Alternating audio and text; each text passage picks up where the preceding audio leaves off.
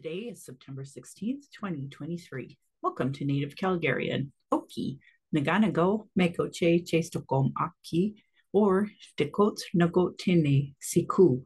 Hi, my name is Red Thunder Woman. My married English name is Michelle Robinson, and I use she and her pronouns. They and them would absolutely be acceptable.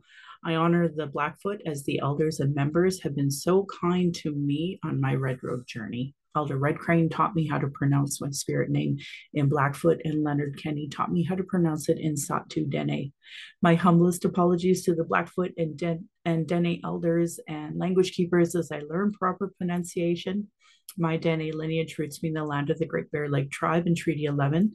My people wore rabbit skin, so it's been referred to as the land of the Hare people. I'm a native to Turtle Island, and my Dene nation is a visitor to this area of Pincho Tine Indahe in Satu Dene, meaning many big dog town, named after the Calgary Stampede. I was born in Calgary or in Blackfoot, Mohkinstsis, as Michelle Elliott, an English name that has afforded me privilege in an English colonial world. My mother is Northern Slavey Dene or Satu Dene, but my Indian Act imposed status card by the Canadian government says Yellow Knives Dene, and that roots me into Treaty 8. So through my father, I'm a daughter of the Mayflower and a daughter of the American Revolution while having a Canadian Indian Act imposed status card, which is a colonial construct by Canadian policies meant to divide Indigenous peoples' inherent rights. Indigenous Two-Spirit or the Indigenous 2S LGBTQ plus community and Indigenous women are at the bottom of the Canadian socioeconomic ladder because of colonial trauma, imposed poverty, racism, gendered violence, and land theft. I do not speak on behalf of all Indigenous, but I share my journey in this podcast as I do not see enough Indigenous representation on the media, and especially today, out of all days, discussing really important issues like affordable housing across Canada. As a Dene woman who has attempted to run and joined harmful colonial parties, spent money to be at expensive party conventions, left my home to travel to those conventions just to vote on incomplete policies that still allow for incarceration, a denial of justice, a denial of health services, racism, colonial trauma, and genocide of Indigenous and Black peoples. I have worked to continue, reports to advocate for, and attempt to work within these systems meant to harm me and my community. I think of all of this today, and I hope we honor the many Indigenous lives lost for this so-called country named Canada. I hope you see your role in the importance of stopping this harm, and as a citizen, see your role as a treaty partner and reconciliation. Pride Month should never just be 1 month. It is important to understand that the straight agenda and gendered violence was and is forced on these lands by Christian outsiders. And now other religions are starting to do the same. Land acknowledgements are critical for creating a safer space for Indigenous, as well as honoring the host as you are the guest and acknowledging your role as a treaty partner, especially in a time of so-called reconciliation. It's important that land acknowledgements have meaning. I encourage everyone to introduce themselves with an acknowledgement of their ancestors, stories of displacement, how you perceive your role as a treaty partner, a citizen of Canada, a refugee, or other land displacement, so we as Indigenous peoples know how safe you are to be around. If you won't acknowledge your local Indigenous nation's names, your pronouns, your story of origin, won't acknowledge stolen lands, knowledge of imposed economic oppression, or your role in reconciliation, I determine how safe you are to be around my community, my family, and myself. Understanding land acknowledgements and their importance is Indigenous 101 because it immediately addresses colonialism, oppression dynamics, broken treaties, and lies taught today in Canadian schools nationally. That's why settlers and those who call themselves Native Calgarians or whatever town you're from, show me you have no Indigenous 101 understanding when you call yourself a Native Calgarian, Native Edmontonian. Jesse Winte's book Unreconciled explains this perfectly, as do many other Indigenous authored books. Land Back is a movement that could save the planet from climate change created by colonialism, but it would be a part of treaty partnership, part of meaningful reconciliation, honoring global initiatives like the United Nations Declaration on the Rights of Indigenous People. I'm speaking to you on the lands of the Niitsitapi, which is the Blackfoot Confederacy. The Blackfeet south of the imposed US-Canadian border are the Blackfeet. North of the border are the Siksika, Kainai, and Piikani of the Confederacy.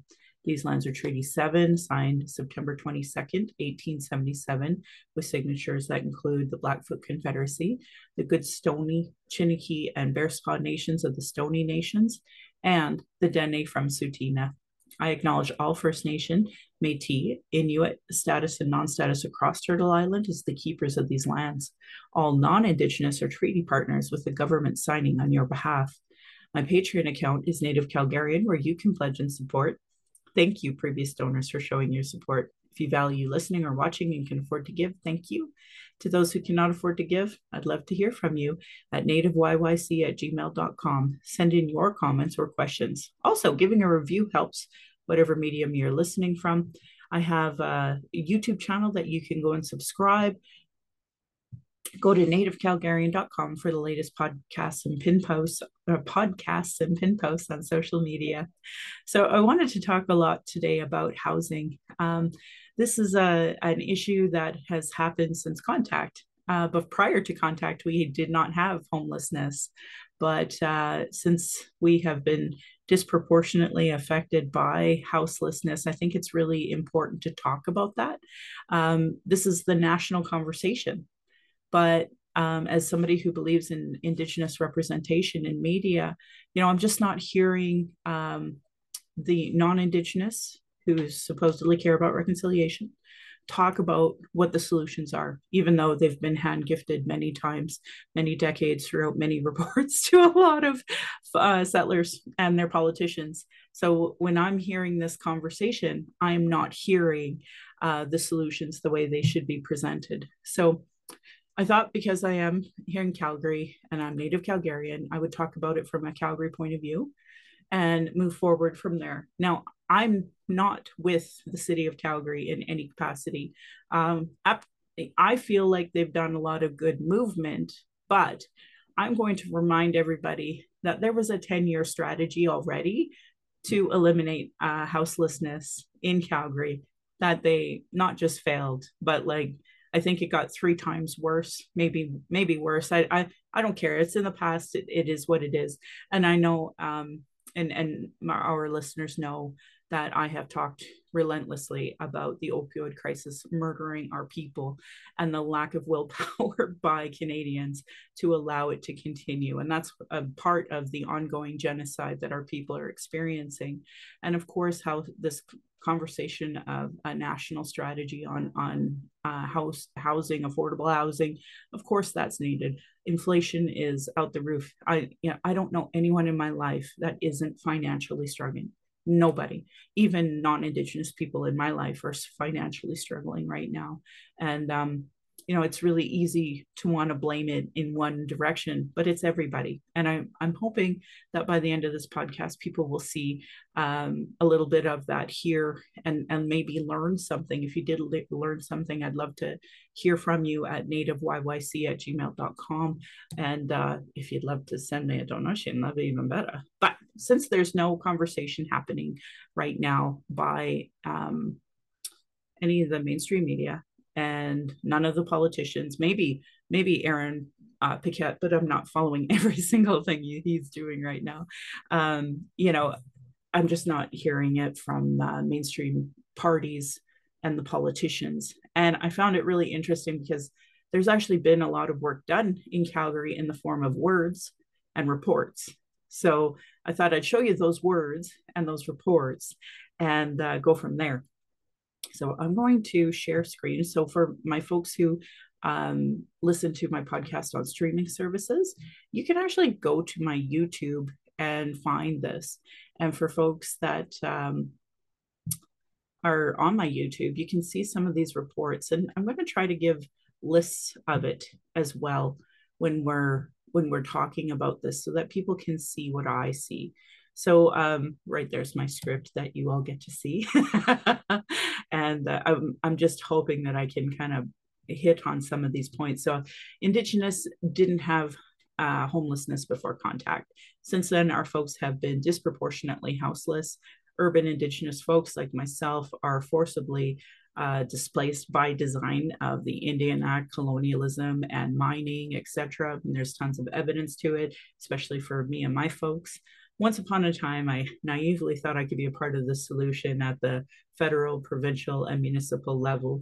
I naively thought voters would want that. It's a huge topic to explain from Indigenous lens. And again, I do not speak on behalf of all Indigenous folks. That said, I do have a geomatics background and my lived experience, which I'll focus on today. And I know 99% of politicians, urban planners, and public service servants don't have what I do. So I'm just going to go from there. So I wanted to first point out what it is that I'm talking about here. So Calgary, the city of Calgary released Home is Here, the City of Calgary's housing strategy. And it's a beautiful report. It's about 38 pages long. And of course, they start off with a land acknowledgement. And I wanted to really focus on outcome 5, which is addressing the affordable housing needs of Indigenous people living in Calgary.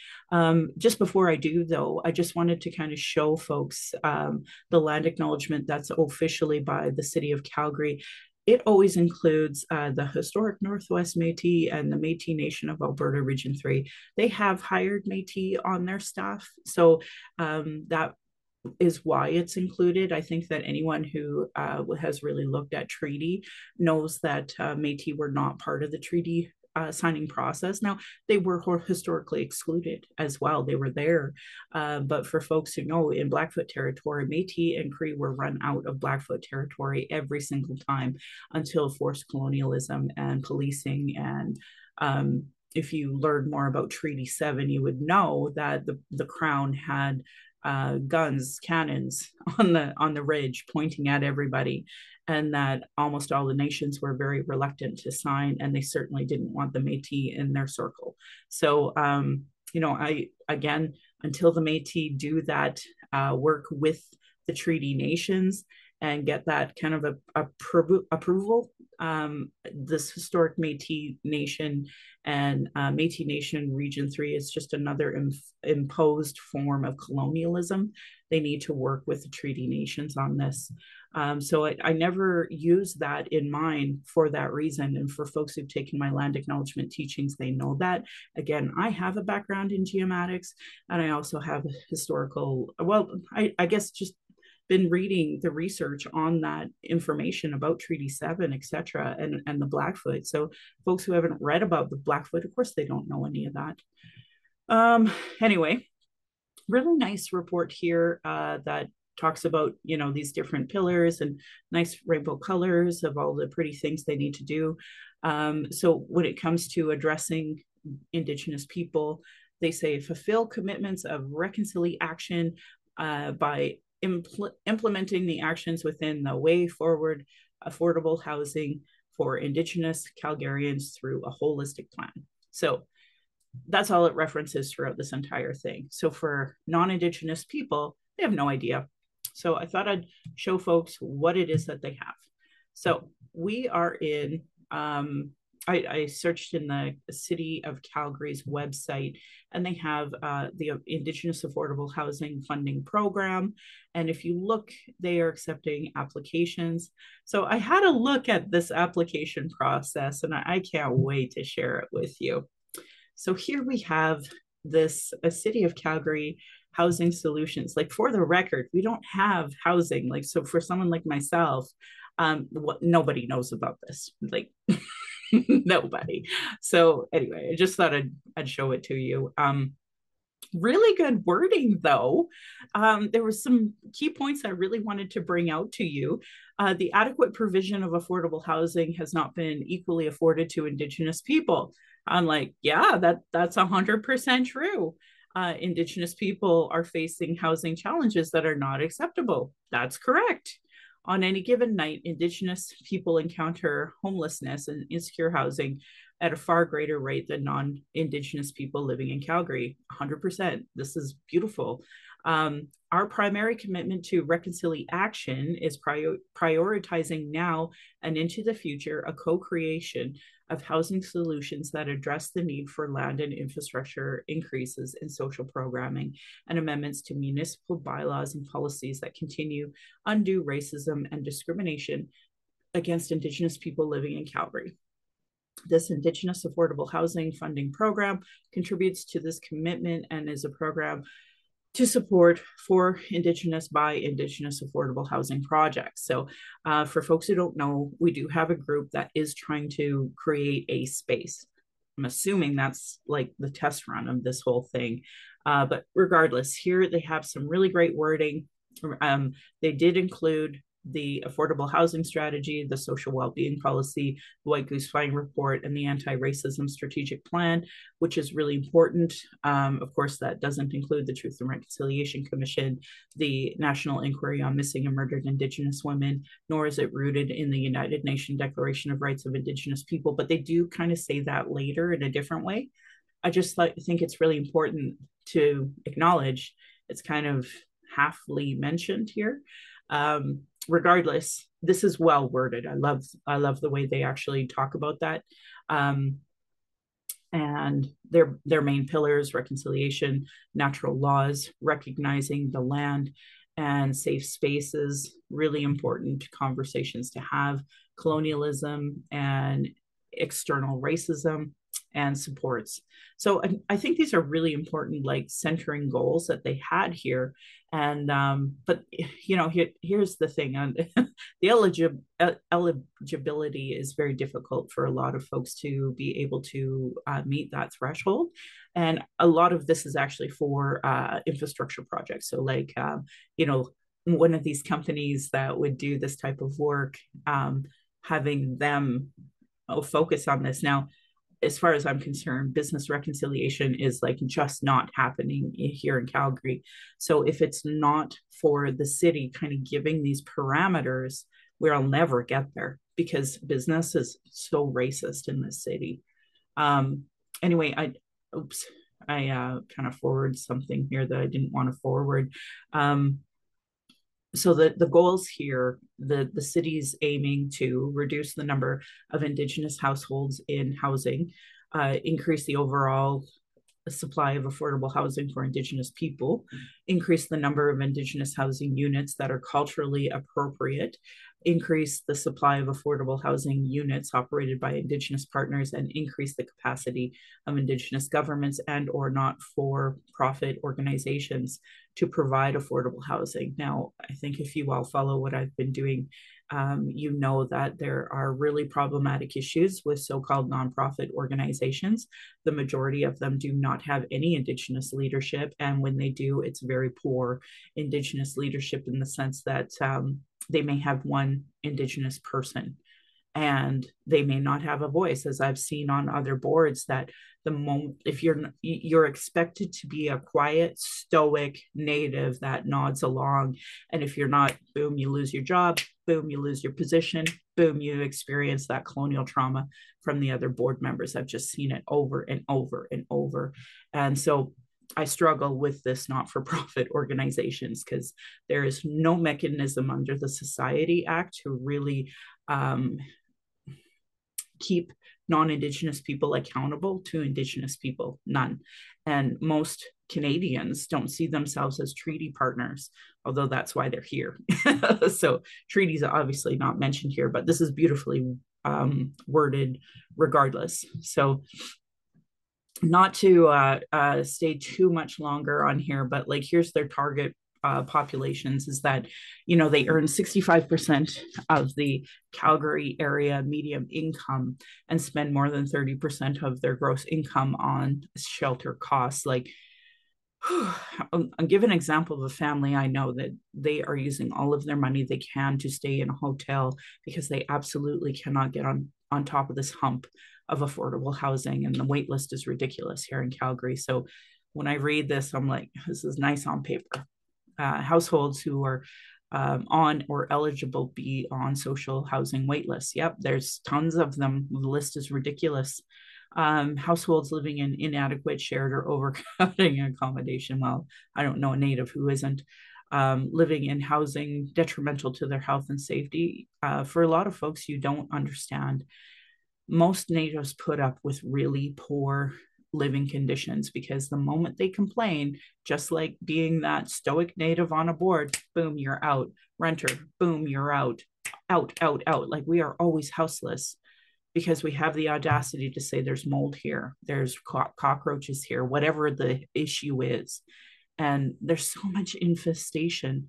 So then people, like, will contract diseases from these things, and everybody's like, you guys are dirty natives. And it's like, or because of systemic oppression and the lack of housing that's available for us, and that racism we regularly receive. I know a friend of mine, one of her grandkids was part of this E. coli fiasco.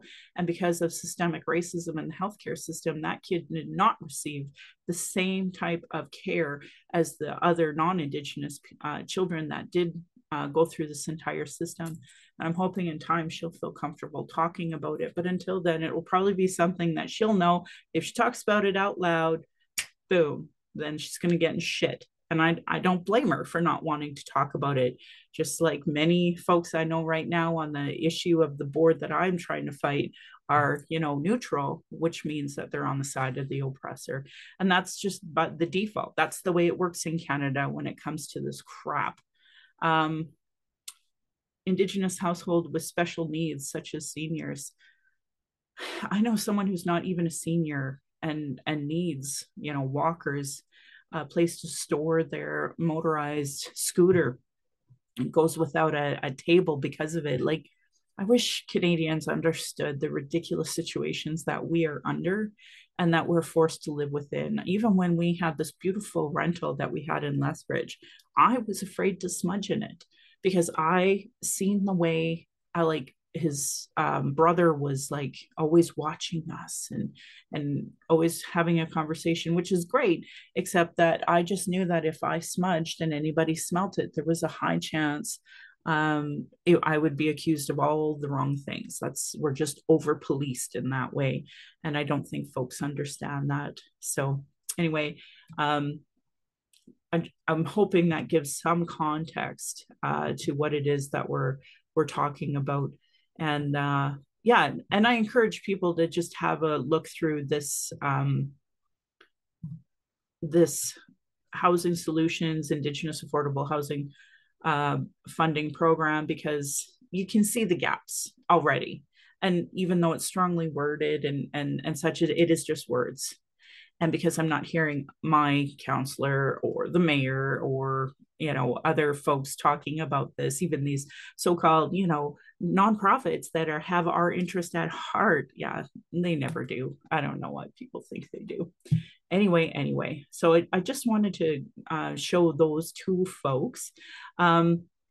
So every podcast I talk about September 22nd being Treaty 7's anniversary. Sure enough, for folks who are on the City of Calgary's website here about housing funding for Indigenous people, they did some outreach, and they did some information sessions, and then they did this report. So you can see the work that they've been doing in August. And so assessing need, data and alignment, what we heard, report. So that's really interesting. That literally came out not this Friday, but the Friday beforehand. And we never heard a single mayor or councillor say a peep about this, or nonprofit for that matter. So this, what we heard report, I have right here for folks to look at. It's written by Métis. Her name is Sharon Goulet. It's listed here. So this is the report that you want to see. What we heard, community engagement and research report. It's dated May 2022. So it's year and a half, folks. Understanding the affordable housing needs of Indigenous Calgarians by Indigenous people for Indigenous people. So lovely, lovely report. Highly recommend everybody read through it. I think it has more than 63 pages, but either or, it's a beautiful report. There's some things I wish it was stronger on, and because it was written by a Métis, there's Métis incorporation through all of this. So I highly recommend people read through that. And anyway, they are also going to be having a conversation about this report on Treaty 7 Day on September 22nd. So all you have to do is register. You can watch online or you can go in person. So I already got my ticket. I wish people understood the barriers to sometimes going to these events. I don't know too many people who work that can be at City Hall at 9 a.m. on a Friday and be there until 12:30. That's how long this is going to be. For me, I know I can't sit still. I can't get there in time. I have to say no to other things in order to be there and make arrangements to be able to be there. I got to get my girl to school. I got to get the dog walked, and I got to travel down to the city hall by 9 a.m. I wish folks understood how difficult that is. But, obviously, if you don't have kids, if you don't have dogs, and I don't know too many natives who are in that world at all, let alone able to make some place at 9. So anyway, at least I can watch online and be able to put my feet up. Because that's another thing is that like I'm dealing with what do they call it? Plantar. Anyway, my feet hurt all the time now, and I have to set them up if I have an opportunity to. So, and most places, colonial places, don't allow for things like that. So they're not accessible at all. And I still consider myself able-bodied in so many ways. Anyway, I'm getting off track here. So I wanted to read to you parts of this report because I think that it's really important that people understand. I'm really big on, are they incorporating the 231 calls to justice? Are they talking about the 113 pathways to justice report from the Alberta government?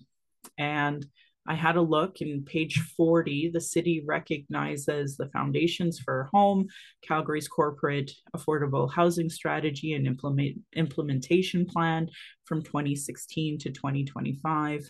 The Aboriginal Urban Affairs Committee strategic plan from 2014 to 2023, which ends now. The city's commitment to anti-racism 2020.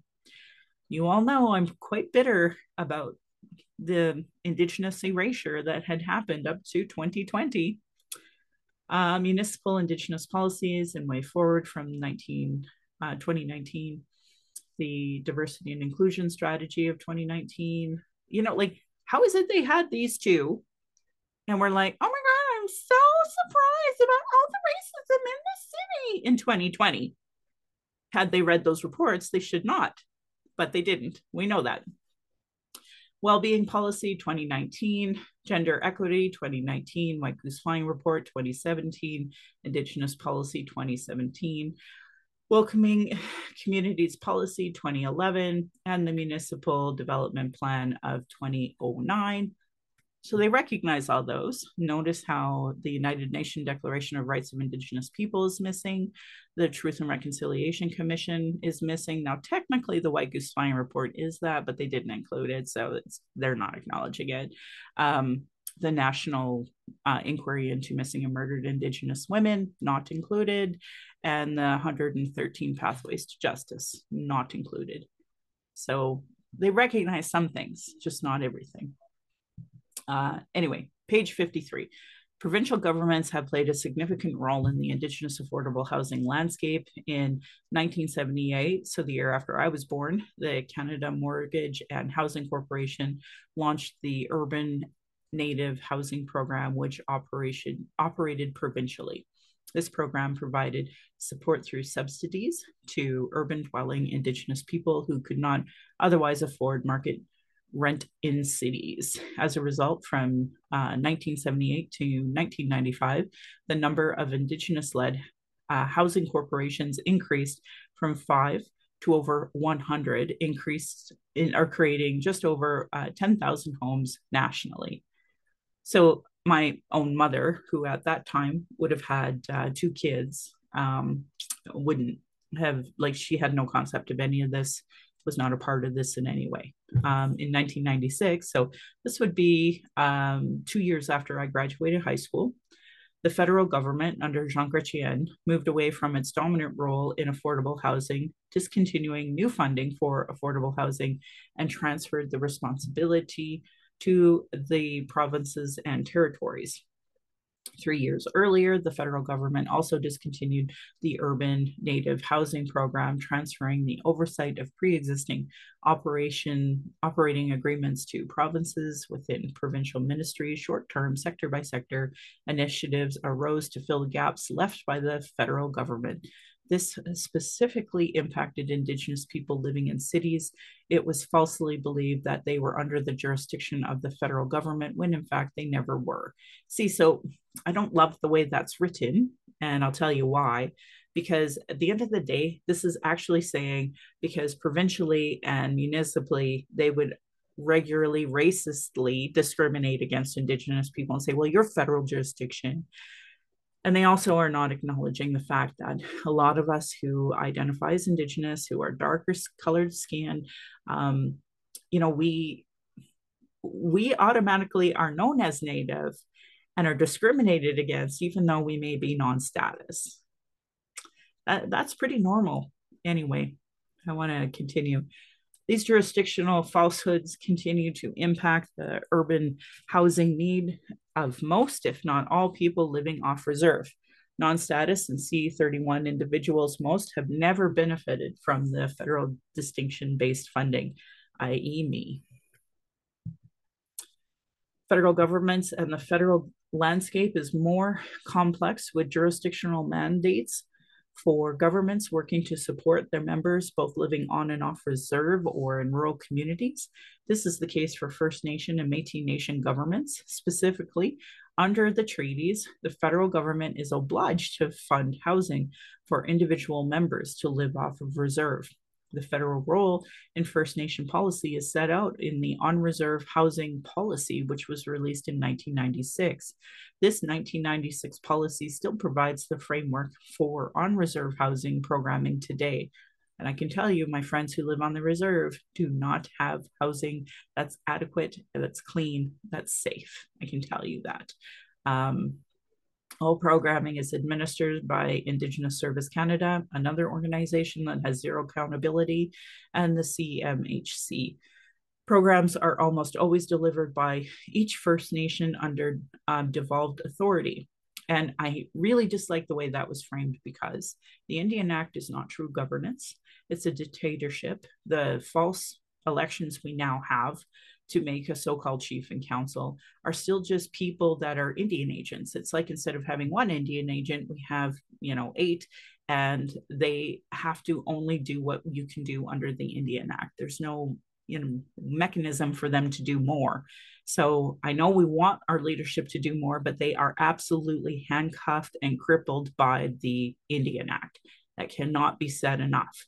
So when it's delivered under each First Nation under devolved authority, I really dislike the way non-Indigenous think that there's so-called governance when it comes to the Indian Act, because there isn't. No Western democracy would approve of the Indian Act in any capacity. So to kind of shift the blame onto us is the problem here. In 2016, the Daniels decision ruled that Métis and non-status Indians are Indians for the purpose of Section 91 of the Constitution Act of 1867. So I will say this is a win for non-status Indians, because that's what my daughter is right at this exact moment. She is considered a non-status Indian. So you can see how there's already a conflict between Métis and non-status natives, right? We should be on the same team, but you've all seen the rhetoric coming from Red River Métis that absolutely nobody can identify as Métis. So that's why in my land acknowledgements, which you all hear, I talk about non-status all the time, because we know we are discriminated against for being darker. And the lighting right now may not show it on my YouTube, but I'm darker than most white people for sure. So we get discriminated against that all the time as non-status. Now I'm status and I'm trying to get my daughter status, But this is relevant when talking about housing, because a lot of the folks that I know that are Native in some capacity, status or non, are struggling with keeping a roof over their head. They are discriminated against in the real world, and they never fit any of this criteria. So that's why it's important to really talk about why I thought, mistakenly, the Daniels decision was going to help a lot of us who are considered non-status. Now, my understanding is that the chiefs can say, yes, while this person is non-status, we still recognize this citizen as one of ours. And so, for example, the Yellowknife Dene could do that for my daughter right now. But anyway, we're still here. Anyway, let's get back to what we're talking about, which is housing. In 2019, the Government of Canada 2019 National Housing Strategy Act was released. Clearly informed by a human rights-based approach to housing, the national strategy states that housing rights are human rights and that the plan would contribute to the UN Sustainable Development Goals and affirm the International Covenant on Economic, Social, and Cultural Rights. While many strategies have sunsetted over the past 20 years, some of the more relevant federal strategies for on and off reserve Indigenous housing and homelessness are briefly described as follows. Urban Programming for Indigenous Peoples 2017 for 20 years, the UAS marked the federal government's major source of funds for urban Indigenous programming. In 2017, the Liberal government launched a redesigned budget investing $118.5 million over 5 years in this.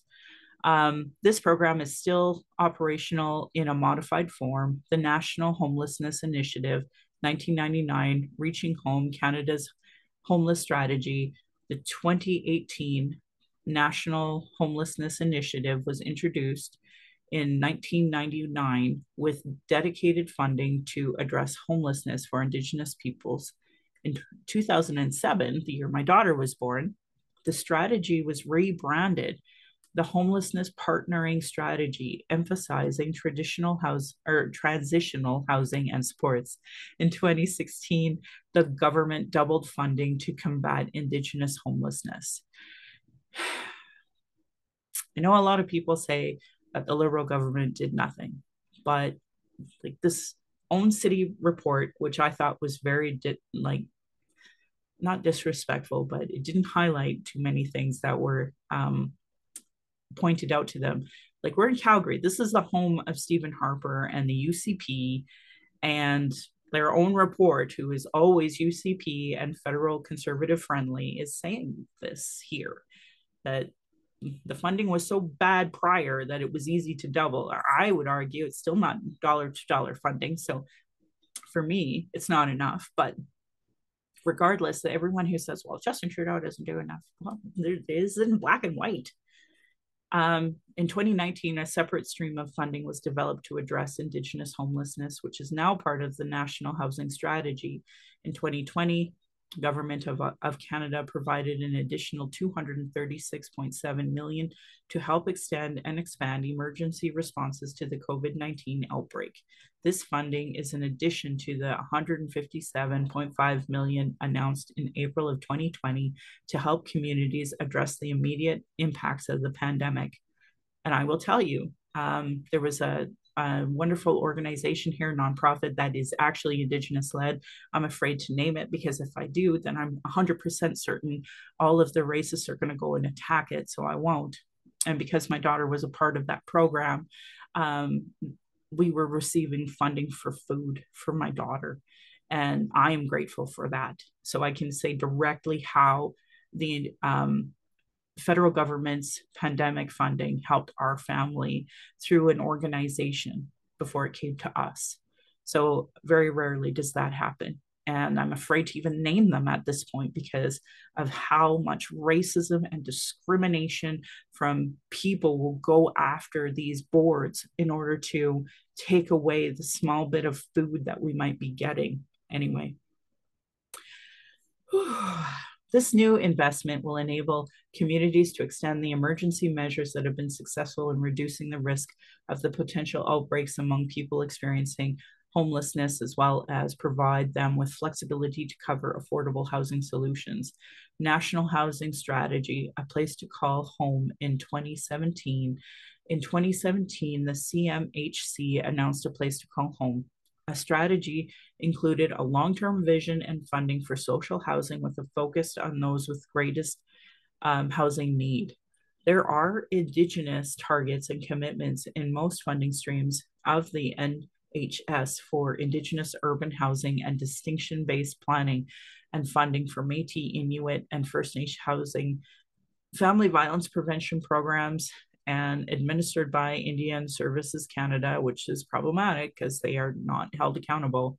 The FVPP is, so the Family Violence Prevention Program, the FVPP is a homelessness prevention program offered on reserve only. So for folks off reserve in the urban setting, this is not to them. Provides funding to First Nations to support the day-to-day operations of the 41 emergency shelters across the country. So just to put this in context, there's 634 nations. There should be an emergency shelter on all of them, but there's only 41. So anyway, as well as for community-driven proposals to prevent family violence. So again, we have 231 calls to justice, and that's where it should be going. Shelter enhancement programs on reserve offers additional funds for First Nations to build and repair shelters and housing for people fleeing domestic violence. That's all of us, I feel like. This program offers the capital costs of shelters only. The budget in 2016 marked a recent boost of funding of up to 33.6 million over 5 years. So take 30 million divided by 5. It's not a lot, right? When you're talking about 634 nations, right? So that's what I always do. You know, take 30 divided by 5, you got 6 million divided by 635. That's how much money we get. And Indigenous Service Canada, they take a portion of that. So we get even less. But non-Indigenous employees that work for Indigenous Service Canada, they have pensions, they have holidays, and they get this funding. Anyway, up to 8.3 million for ongoing funding to support shelter operations, 10.4 million over 3 years to support the renovation and new construction of new shelters and communities. Income assistance program administered by Indigenous Service Canada provides funds to support the basic needs and transitional services for individuals and families who are ordinarily residents on reserves. So folks like me would not get any of that. The program provides clients and their dependents, where applicable, with supports for basic needs for transitioning into the workforce. Clients who demonstrate they live on reserve as defined by the Indian Act are eligible for income assistance as defined by their province of residence and have been confirmed by an assessment conduct by the program delivering agent. That sounds a little aggressive, doesn't it, folks? A little oppressive? No? No. So you don't have that? Oh, how interesting. The federal government includes a shelter allowance to assist with rent and utilities to be dispersed if the First Nation in question charges its members rent and utilities. So like, I know a person who regularly is being told she's going to get evicted. And I doubt she has been told about this by her own First Nation. So the First Nations, like, they have to be educated on this, like, especially chief and council, but they're already overworked with the parameters of the Indian Act. So for them to know this is very unlikely. Anyway, I wanted to just kind of give people an idea of where the money and the jurisdiction goes, because everybody says, oh my God, you guys get all this money. And I hope I showed you that all this money is not dollar to dollar funding of what non-Indigenous people receive. So I wanted to start there. I also wanted to encourage folks to consider coming to this September 22nd outreach by the city, planning for operational sustainability. Join this information session to learn how to demonstrate your project has a positive net operating income throughout its term, and how to show its revenue and expenses to the orders of government for operational funding. We will discuss debt service costs and the breakdown of project costs, including for affordable housing units, market units, and commercial and office spaces.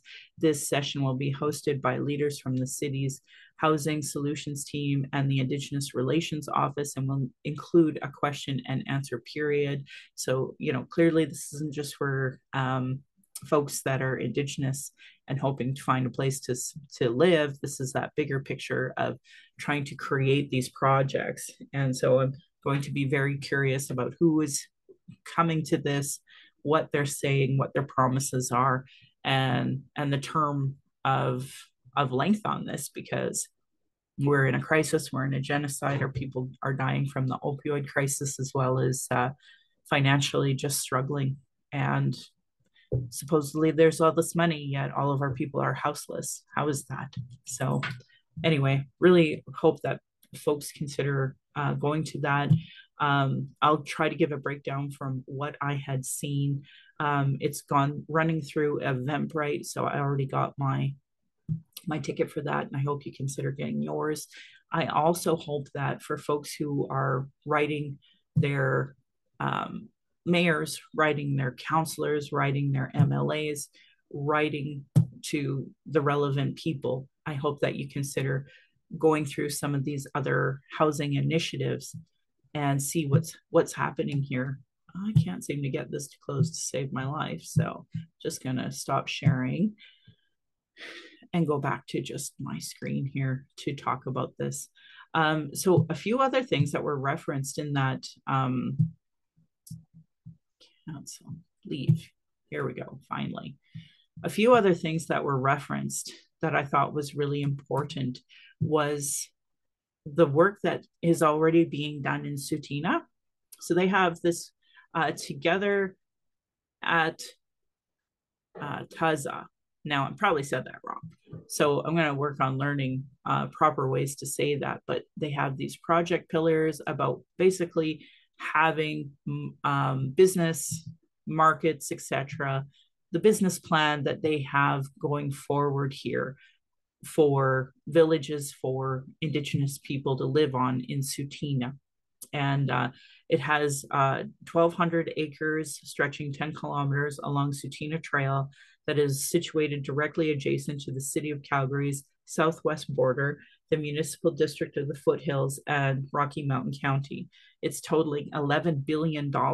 This master plan development will be a dynamic place that welcomes and connects tenants, customers, and visitors to Tsuut'ina, to the land, and to each other. So here we're talking $11 billion. So Tsuut'ina utilizing the business community and working towards a bigger project here. And this project is absolutely laid out well on their website. I highly recommend people looking there. They do have some employment opportunities for nation members, which is brilliant because finally they get to kind of decide how they're going to be working over all of this. And I applaud them, not just because they're my cousins, but that bigger picture is that they're working in collaboration with a lot of non-Indigenous businesses to try to create this. So hats off to them. Please go see it. You can find it at Together, ATTAZA.com. And wonderful organization. They also reference some Métis housing. So that's probably a whole episode. And I would actually get Métis representative to talk about that, because I seen some of the issues they had up in Edmonton that were not productive and not helping a lot of folks. And actually lost a friend over that. And I know he was traumatized by the entire situation. So my hope is that one day he'll tell his story. And anyway, the Métis Housing Corporation is kind of a Alberta initiative and jurisdiction. So hopefully in time, you can read through their website and see the words that they have, the reports that they have. The city obviously having that Indigenous affordability housing funding program. I think that's a really important thing for folks to read. And of course, the City of Calgary's housing strategy, number 5, is Indigenous people, and always referencing back to the ways forward affordable housing for Indigenous Calgarians through a holistic plan. And it's a beautiful report, beautiful. So I actually thought when they had the terms of references for the affordable housing program, they were a lot stronger. I could tell it was written more by an Indigenous or First Nation rather than a Métis, because it was very clear that Indigenous people are an obligation and are oppressed without using that, and that we continue to have undue racism and discrimination. So my hope is that people will read that well throughout that entire programming. Both reports are fabulous, and I hope you all enjoyed it as much. I want to get deeper into this conversation. Maybe over time we will. But I'm just going to wrap up that housing conversation from here. So for folks, maybe this is the first time you've ever listened to my podcast, I hope you enjoyed me talking about this national conversation that's happening right now. Lots of rhetoric coming from the Conservatives and the NDP and the Liberals on this nationally. And my hope is that there will be a teamwork. I heard on the CBC they have Lisa Ratt from the Conservatives. They have Don Iverson, from the former mayor for Edmonton, on the committee, trying to get more buy-in from a Conservative provincial government, a federal Liberal government. Some are run by NDP. Some of the mayors are NDP. So trying to put a partisan politics aside to actually be real about the crisis that we're facing right now. I know globally we have one of the best economic outlook. I think we're rated number 2 in the world. But anyone who's listening to this who's Canadian knows the intense pressure we're all under right now when it comes to finances. So it's definitely working if you're part of the financial elite, the Galen Westons of the world. But for most of us who are just lay people living in this world, it's pretty nasty. So thank you, folks, for listening to my thoughts on the houselessness. My previous listeners who have listened before knows that I was trying to find these bigots that were at the Trans and Dyke March on the Saturday of the September long weekend. Still no leads, folks. The police are wondering if we can give them those names, but obviously being in Calgary, being in Alberta, being in Canada, bigots are protected by bigots. So, and I'm feeling like they're disproportionately outnumbering us, that's for sure. So if you go back into my social medias, there are pictures of them. If you're a Calgarian, I wish you would help us out. So on the 18th, there is initiative internationally to ask all the non-Indigenous people to stand in solidarity with Indigenous people with Search the Landfill. The folks at Camp Morgan, Camp Mercedes, and Winnipeg are trying to raise awareness about the 4 warriors that are under there. I know that Tanya Nipinak is there. Joey English is in the Calgary landfills. Now, I talked to a Calgary police officer who tried to tell me they searched, and they searched really hard and they couldn't find her. But I just can't help but feel like, while that may be true and they may have had some sweat over that, at the end of the day, she wasn't found. All of her pieces were not found. At the end of the day, had she not been Joey English, would she have been found? Would they have done more work in other landfills to try to find her? It doesn't matter now. It is what it is, just like we know where Tanya Nipinak's final resting place is too. So, when I was marching with the Liberals for Pride, I had a wonderful friend say, why is this just not part of a national strategy, non-Indigenous or Indigenous, to be able to search the landfills. And I told them about how my own bins get just meticulously looked through by the city. And if God forbid I have a piece of plastic that's not in another piece of plastic, because that's a no. But we couldn't find Joey English. So it's so hard for me to understand where we are as a society on this whole issue. And I wish there was a conversation about a national strategy on how to deal with our landfills, so that when people are in it, we have a mechanism to get them out of it.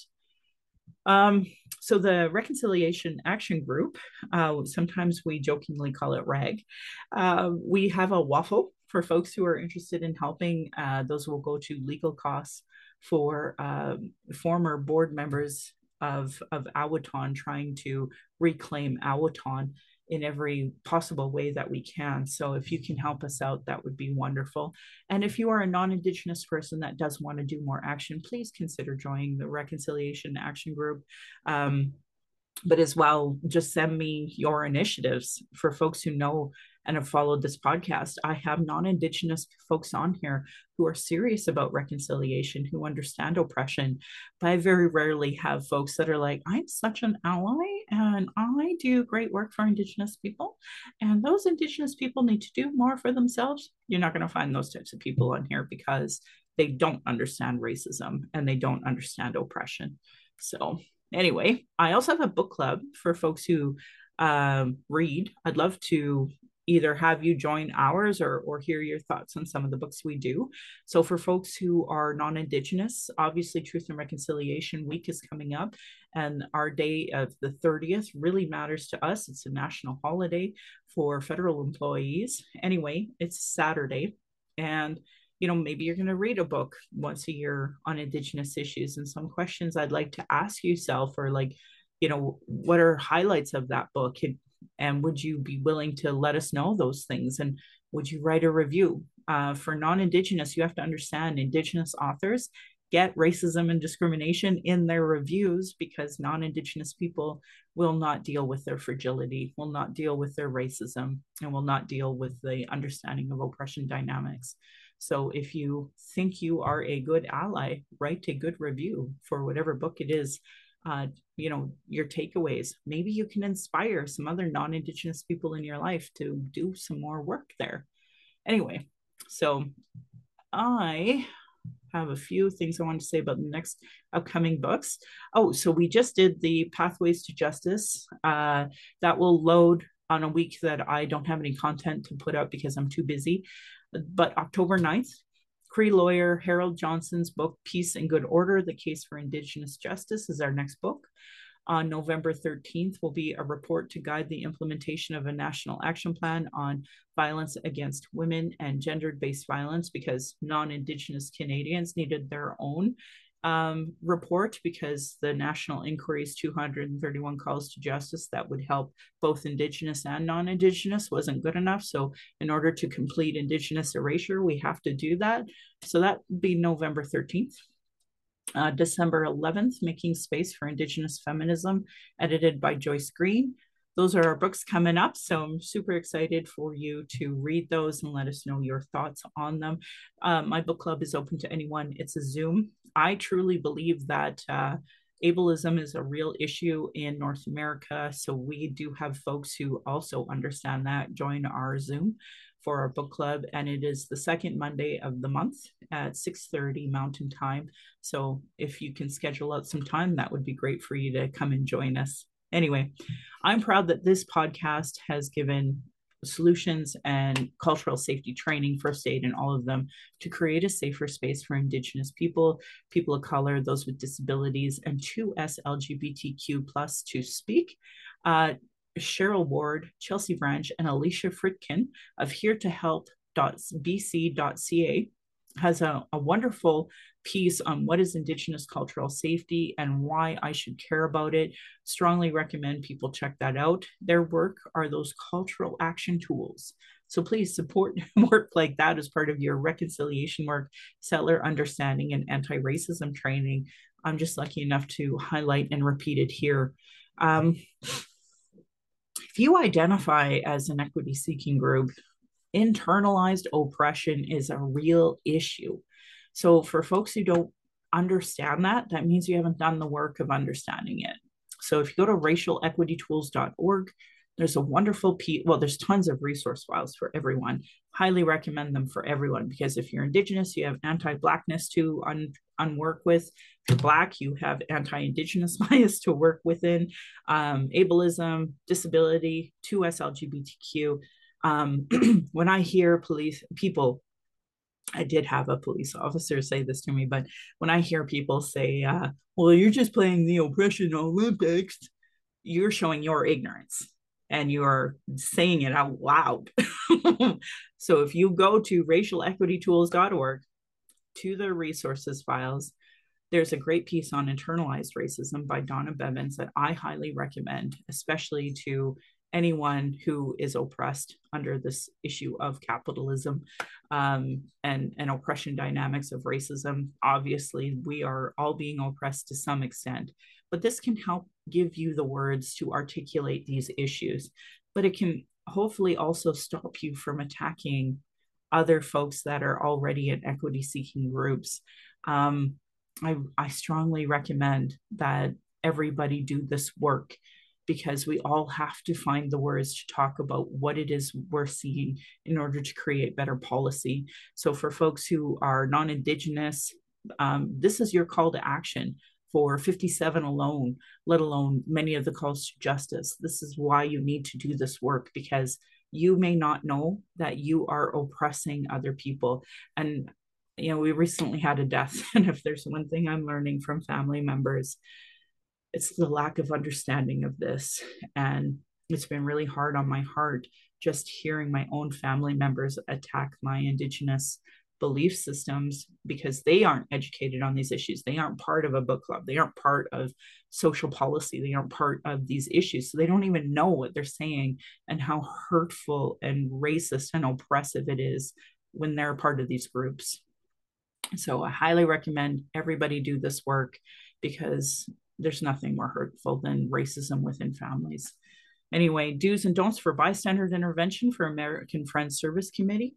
So if you go to afsc.org, there's a whole resource grouping of do's and don'ts for bystander information to help you as a bystander to what to do when you see somebody being racially motivatedly attacked in some capacity, and how to help them.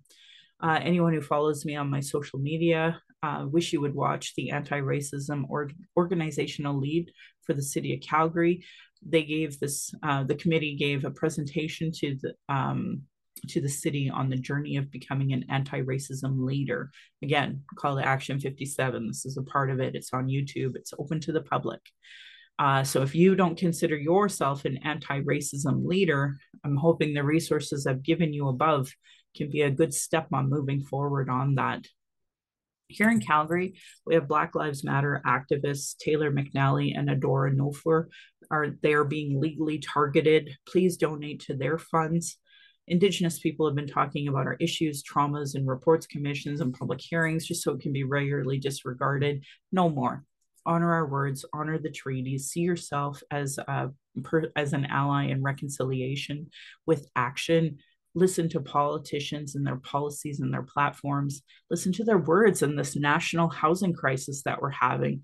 If they don't recognize equity seeking in their budget with Gender Equity Plus, if they're cutting violence prevention programs, services, harm reduction, Indigenous education, uterus health choices, gay straight alliances, a lack of human rights for migrants, immigrants, folks with disabilities, know that your vote to that party directly negatively impacts equity-seeking people.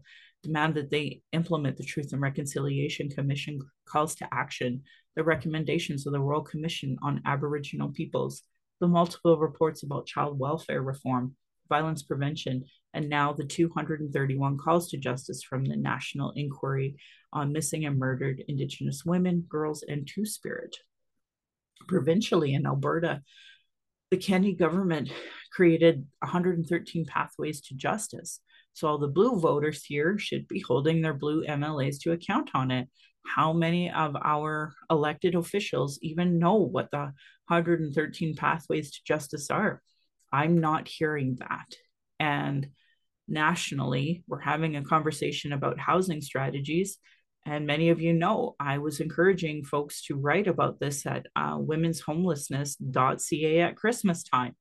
None of that is incorporated in any of the housing strategies that I'm hearing about to protect the lives of Indigenous women, girls, and Two-Spirit and gender diverse people experiencing homelessness. It's not in the reports, folks. It's just not there. So, anyway, our people are experiencing extreme racism in all of the different institutions with multiple reports that say the same thing. Denying these reports is a form of abuse called gaslighting. Demand change from election platforms and politicians if they don't understand colonialism, treaty, racism, privilege, sexism. They have zero business running. This should be understood by all parties, local politicians, community organizations, nonprofits, sports clubs. Google articles on how non-Indigenous Canadians can become allies, because there's tons of them out there. You can also go to aboriginalalert.ca and sign up to find out about missing Indigenous people in your area. They're really great on social media and through email. I know my friend Stephanie Harp has been working with the Missing Children Society of Canada to try to increase the Indigenous people that are missing.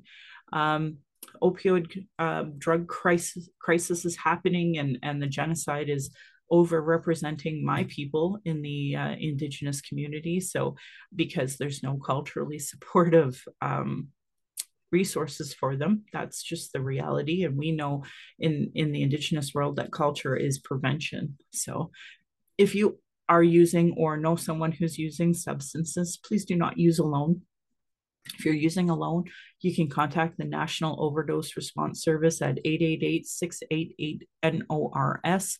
There's also about 3 different apps that I know of, the Brave, the Doors, and the Lifeguard apps. If you're experiencing emotional distress after anything we talked about today and want to talk, you can call the First Nation Inuit Hope for Wellness helpline at 855-242-3310. It's open 24 hours a day, 7 days a week. If you go to their website, hopeforwellness.ca, they have a little IA text box that you can chat with as well. If more related to missing and murdered Indigenous women, girls, and Two-Spirit, you can call 844-413-6649. It is also open 24 hours a day, 7 days a week. There's a 60 Scoop Society of Alberta. So if you go to ssisa.ca, the Indian Residential School Survivors and Family Hotline is 866-925-4419. The Native Youth Crisis Hotline is 877-209-1266. For non-Indigenous, there are distress center lines in your area, usually a functioning 211. You can also call 833-456-4566 or text at 45645, or you can go to crisisservicescanada.ca for more resources. For those who identify as 2S LGBTQ2+, you can go to lifevoice.ca for tons of crisis supports. The Trans Lifeline is 877-330-6866. The Trevor Project for LGBTQ youth is 866-844-7386. And of course, the Kids Help Phone, 1-800-668-6868. They're so old, I used it when I was a kid. Violence is my everyday reality. Every Indigenous generation has faced it. This is self-care, how I take my power back. It's why I started the podcast, to speak freely without interruption, tone police, leadership shaming, gaslighting questions, as many people don't want to hear a Dene woman's opinion, but sure want to tell us theirs, even if they know nothing about the issues of Indigenous people, colonialism, constant surveillance of our people, protests, vigils, and our rights. I and many others share info on microaggressions, so it's unacceptable anymore. Learn about being trauma informed. Folks like me are dealing with internalized racism, gatekeeping, folks that live off the status quo, and folks that are so in their trauma they stop people from doing the work and deplete all the resources. Internal and external racism is an everyday reality for me. Lots of folks, Indigenous people, folks with disabilities, QT, BIPOC, and others. I do want to say thank you to my ancestors, to my granny and my mom of what strength looks like through your example. I want to thank my dad for teaching me to be strong and blunt, my stepmom for showing me what proud culture is through her Austrian family, to my husband, Big Buffalo Rock Man. I want to thank you for producing and editing this show, on top of being my husband, my childhood friend, father of our child, and support down my journey of the Red Road. He has witnessed decades of racism and sexism. And to our child, we are blessed to learn from you daily, and we are honored you chose us. You give me daily accountability to be a better and stronger person. And I hope that my family will be proud in the future of us trying to discuss these issues the way that they can understand. My Patreon account is Native Calgarian, where you can pledge and support. Thank you, previous donors, for showing your support. This is an independent podcast. There is nobody funding this podcast. If you value listening or watching and can afford to give, thank you. For those who cannot afford to give, I'd love to hear from you at nativeyyc@gmail.com, where you can send in your comments or questions. I also have a YouTube channel that you can go and subscribe. You can go to nativecalgarian.com for the latest podcasts and pin posts on social media. And I just always want to thank you, my listeners.